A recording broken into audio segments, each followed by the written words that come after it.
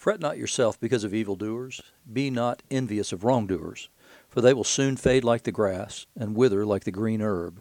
Trust in the Lord and do good. Dwell in the land and befriend faithfulness. Delight yourself in the Lord, and he will give you the desires of your heart. Commit your way to the Lord. Trust in him, and he will act. He will bring forth your righteousness as the light, and your justice as the noonday. Be still before the Lord, and wait patiently for him. Fret not yourself over the one who prospers in his way, over the man who carries out evil devices. Those are the first 7 verses of Psalm 37, the first 18 verses of which are the psalm appointed for today, Thursday, March the 3rd, 2022.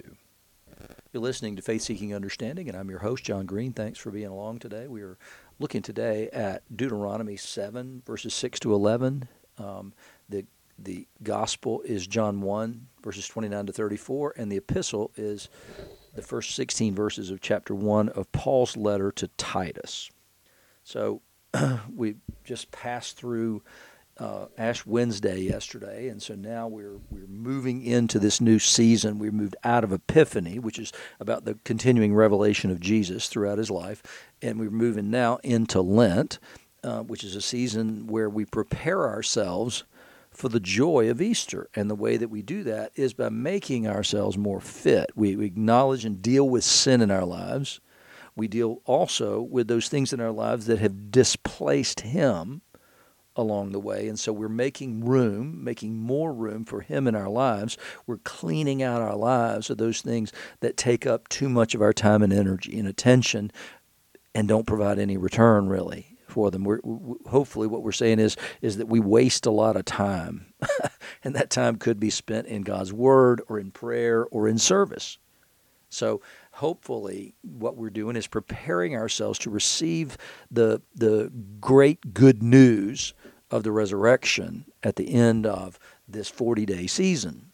So it's all going to be about, for that period of time, what kind of people we should be. So that's what we're going to be looking at.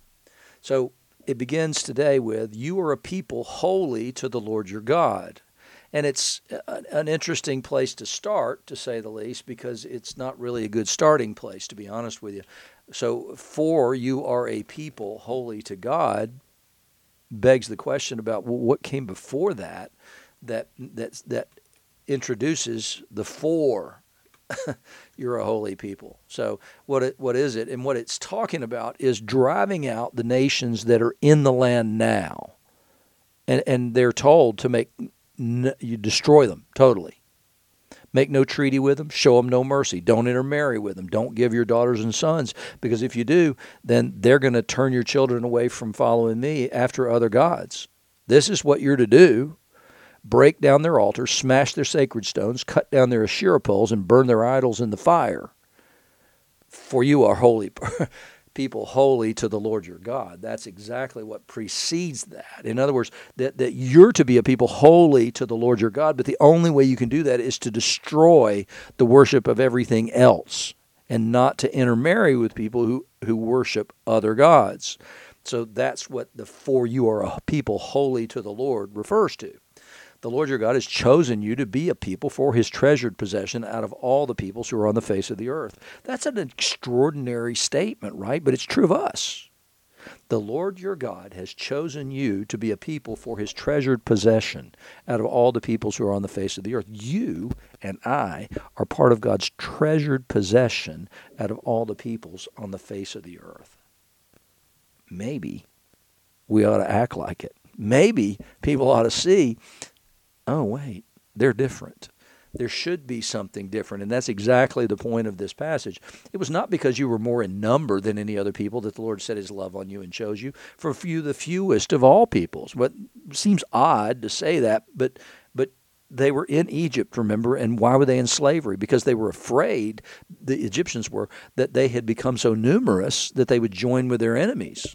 So there were a lot of them, but what he said is, compared to the nations, you were nothing at all.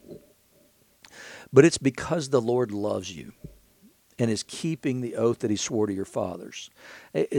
Why did God choose them? Because God loved them. It was his sovereign choice, and for whatever reason, He decided that he loved those enslaved people, and it's because of Abraham, because he chose him. It's because the Lord loves you and is keeping the oath that he swore to your fathers, that the Lord has brought you out with a mighty hand and redeemed you from the house of slavery, from the hand of Pharaoh, king of Egypt. And these are people in the wilderness to whom Moses is speaking here.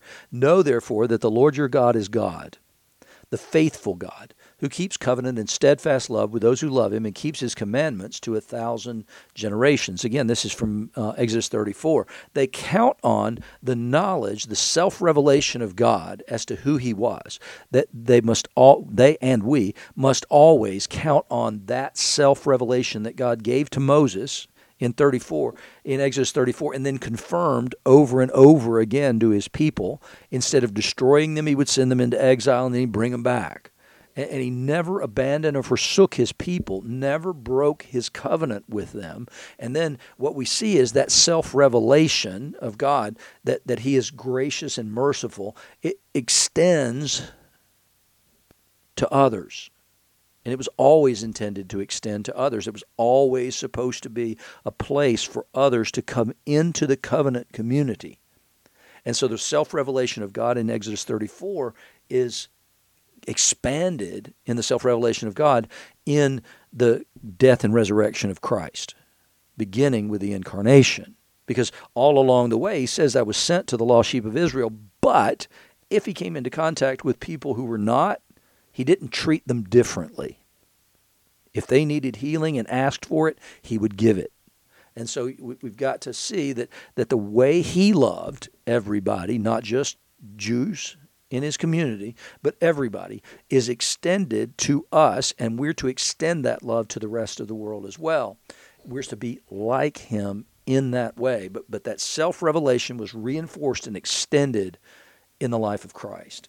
He says, now after he says what a faithful God he is, who keeps covenant and steadfast love, he says he repays to their face those who hate him by destroying them. He will not be slack with one who hates him. He will repay him to his face. In other words, I'm not going to wait until another generation to judge you. I'm going to deal with you now. You shall therefore be careful to do all the commandments and the statutes and the rules that I command you today.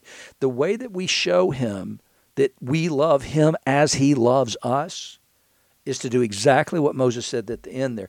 Careful to do all the commandments and statutes and the rules that I command you today. And that's the way we show our love for him is that we believe that he is good and that his commandments are good. And that in doing those, our lives will be better. And we will maintain covenant relationship with him and experience the covenant blessings. In the gospel, we've yesterday, because of Ash Wednesday, we got out of sequence on it. And so now we come back to John's gospel in the first chapter, and this is the next day he, and we're talking about John the Baptist here, saw Jesus coming toward him, this is after the baptism, and says, behold, the Lamb of God who takes away the sin of the world. That is a powerful, powerful statement, and it's an odd statement if you follow Jewish messianic thought.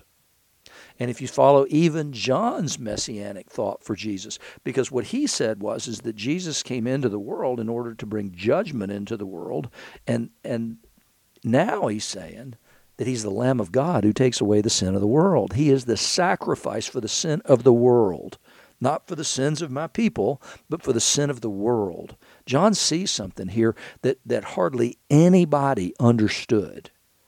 We know that even the disciples didn't understand it, because they didn't understand when Jesus said that he was going to have to be crucified and raised on the third day. Nobody saw that. Nobody saw him as the Lamb of God who takes away the sin of the world. And you wonder, what did John think that meant when he said that? He's speaking obviously under the power and the inspiration of the Holy Spirit, but what does he mean when he says, behold, the Lamb of God who takes away the sin of the world? Based on John's own message, it's a little confusing. So what did John know, and what did John believe? He goes on to say, this is he of whom I said, after me comes a man who ranks before me because he was before me. In other words, he was pre-incarnate. So Jesus was there before his incarnation, is what John's saying. He was before me. And we know, based on the birth narratives, that he was actually born 6 months after John. But John's saying there was a pre-incarnate Christ. He was before. And the proof of that is God's promise again and again and again of a Messiah. Therefore, he must already have existed. He said, I myself didn't know him. So even though they had this birth narrative connected with one another through their mothers who were cousins, John says, I didn't know him. I did not know who it was going to be. But for this purpose, I came baptizing with water that he might be revealed to Israel. Now, initially you read that and you think, well, that's an enigmatic statement. So what does he mean? That he might be revealed to Israel through this, my ministry of baptism. And then he goes on to explain what he means. He says, John bore witness. I saw the Spirit descend from heaven like a dove, and it remained on him. It stayed there. It didn't just light and do a touch and go. No, it remained on him. I myself did not know him, he repeats that again, but he who sent me to baptize with water said to me, he on whom you see the Spirit descend and remain, this is he who baptizes with the Holy Spirit. So there could have been a counterfeit Messiah if the Spirit had come and just done a touch and go. John could have said, uh-oh, there it is. But no, remained on him. Was something there. And so what John means when he says, for this purpose I came baptizing with water that he might be revealed to Israel, what he's saying is, he's explaining that in the second passage, which is saying, I was given a sign and I was supposed to look for that sign, and the only way that I was going to see that sign was to baptize. I came baptizing with water that he might be revealed. The promise was made that if I baptized, God would reveal him. And he would reveal him in a very specific way, and I knew what that sign was. He said, I'm not telling you in advance I knew who it was. Even though John had to have known all these stories, he's saying that wasn't enough to convince me that it was Jesus. No, I had to see a sign for myself. His mother had a sign. My mother had a sign. We all have a story, but I had a specific sign. And so I held whatever I might have believed in abeyance, waiting for that sign.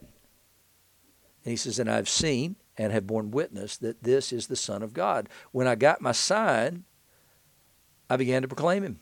I'm done now. My ministry is done, because my ministry was to reveal Messiah. And I have. There he is. In the letter to Titus today, it's similar to the letter that he writes to Timothy in some ways, because these are men that he has left behind to lead the churches wherever they were. And in Titus's case, that's on the island of Crete. And so Paul begins writing in the same way that he begins writing all his things. He authenticates himself, tells them who he is, and then Paul, a servant of God and an apostle of Jesus Christ, for the sake of the faith of God's elect and their knowledge of the truth, which accords with godliness, in hope of eternal life. In other words, my apostleship, and what an apostle is someone who is sent with a message. So he bears a message from like an ambassador kind of a situation. They take a message from an important personage to other people. And he says, I'm an apostle of Jesus Christ for the sake of the faith of God's elect and their knowledge of the truth. Truth is important to Paul. Paul's not going to talk about myths. He's going to talk about truths, which he defines in other places as the cross of Christ and the resurrection of Jesus from the dead. He said that knowledge of truth accords with godliness in the hope of eternal life. In other words, if it's not enough just to, quote, know the truth, 2 and 2 is 4, it's got to have a meaning. And it's got to show itself in your life, which accords with godliness, which God, who never lies, promised before the ages began, and at the proper time manifested in his word through the preaching with which I have been entrusted by the command of God our Savior. So God kept all this stuff, this mystery, and for a proper time, and now through the preaching of the word, the preaching of the truth about Jesus and about the Father, now is the time for this stuff to all be revealed. To Titus, my true child in a common faith. Grace and peace from God the Father and Christ Jesus our Savior. This is why I left you in Crete, so that you might put what remained into order and appoint elders in every town as I directed you. In other words, we needed a structure for all of this. We needed to make sure that they would continue in the truth. So we needed to make sure that this loose kind of thing actually had some leadership, because leadership in Paul's reckoning and in everybody's reckoning is important. Everything rises and falls on leadership. And Paul obviously believed that. He said, if anyone is above reproach, in other words, if they have good character and a good reputation, if they're the husband of one wife and his children are believers, it's important that the man has control over his own household in such a way that his children have been taught the truth and that they have bought into and accepted those things as true. And he's not open to the charge of debauchery or insubordination. So it's very clear that they're going to be subordinate to someone, but they need to be people of great character who have also then raised up their children in the faith. He says, for an overseer as God's steward must be above reproach. The world must think highly of him, not just the church, but they have to have good character. He must not be arrogant or quick-tempered or drunkard or violent or greedy for gain, but hospitable, a lover of good, self-controlled, upright, holy, and disciplined. He must hold firm to the trustworthy word as taught, so that he may be able to give instruction in sound doctrine and also to rebuke those who contradict it. In other words, his expectation for those who led the churches was they would be well versed in the Word of God, that they would know how to teach and they would know how to rebuke anything that contradicted the truth. I've seen in way too many churches people raised up into leadership roles who would have been completely unable to do that. I was in a meeting one time with somebody there was a group of people, and this person had been on the vestry, which is the lay leadership council of the church, had been on the vestry twice since I'd been at the church, and made the statement at one point, based on the sermon that had been preached that day, the first lesson of which was from Leviticus, said, I got these tapes on comparative religions for Christmas, and I wondered why we didn't have a law like other religions do. And I'm looking and thinking, how in the world could that person have been in a leadership position in the church and not know that there was a law? They never even heard of Leviticus before. That person should not have been in a leadership position in the church. Period. End of sentence. And we the church need to do a better job certainly than that. And that was a pretty good church. But when the priest left, it no longer was a pretty good church, because it had the wrong leadership. And that wrong leadership then was responsible for choosing the next leader. And they couldn't refute stuff that was falsehood. He says, for there are many who are insubordinate, empty talkers, and deceivers, especially among those of the circumcision party. Remember, Paul's constantly fighting the battle against those Judaizers who would come in and tell these people, no, faith in Jesus is not enough. You got to be circumcised, and you got to accept the law. You got to do all these things. You got to only eat kosher and all that. And Paul constantly had to fight with those people. He said, they must be silenced. You can't allow them to keep talking this nonsense, since they are upsetting whole families by teaching for shameful gain what they ought not to teach. Anything you add to Jesus, it detracts from him.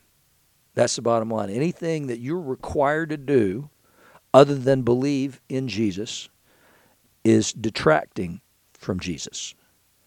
And so that's exactly Paul's concern here. He says one of the Cretans, people on Crete, a prophet of their own, said Cretans are always liars, evil beasts, lazy gluttons. This testimony is true.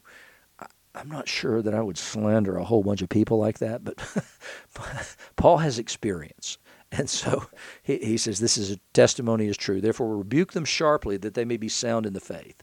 In other words, don't give any room for that nonsense. Cut it off at the knees. Not devoting themselves to Jewish myths and the commands of people who turn away from the truth. To the pure, all things are pure, but to the defiled and unbelieving, nothing is pure. But both their minds and their consciences are defiled. They profess to know God, but they deny him by their works. They're detestable, disobedient, unfit for any good work. That's a pretty cynical summary. But Paul is saying because they don't believe that Jesus is all you need, and has done all the work necessary, they're not actually fit for good work because they're doing things for the wrong reasons. They're doing it to glorify themselves and believe that they're adding merit to their case for why God should ultimately save them. And what he's saying is that when they do that, they're denying Christ because they're not doing it for the love of God. They're doing it because they think they have to in order to earn their salvation. And Paul says any notion at all, that you would earn your salvation has to be quashed immediately, because that is not the way it works. It's all on faith in Christ and the completed work of the cross and your agreement with God that he deserved to be resurrected from the dead.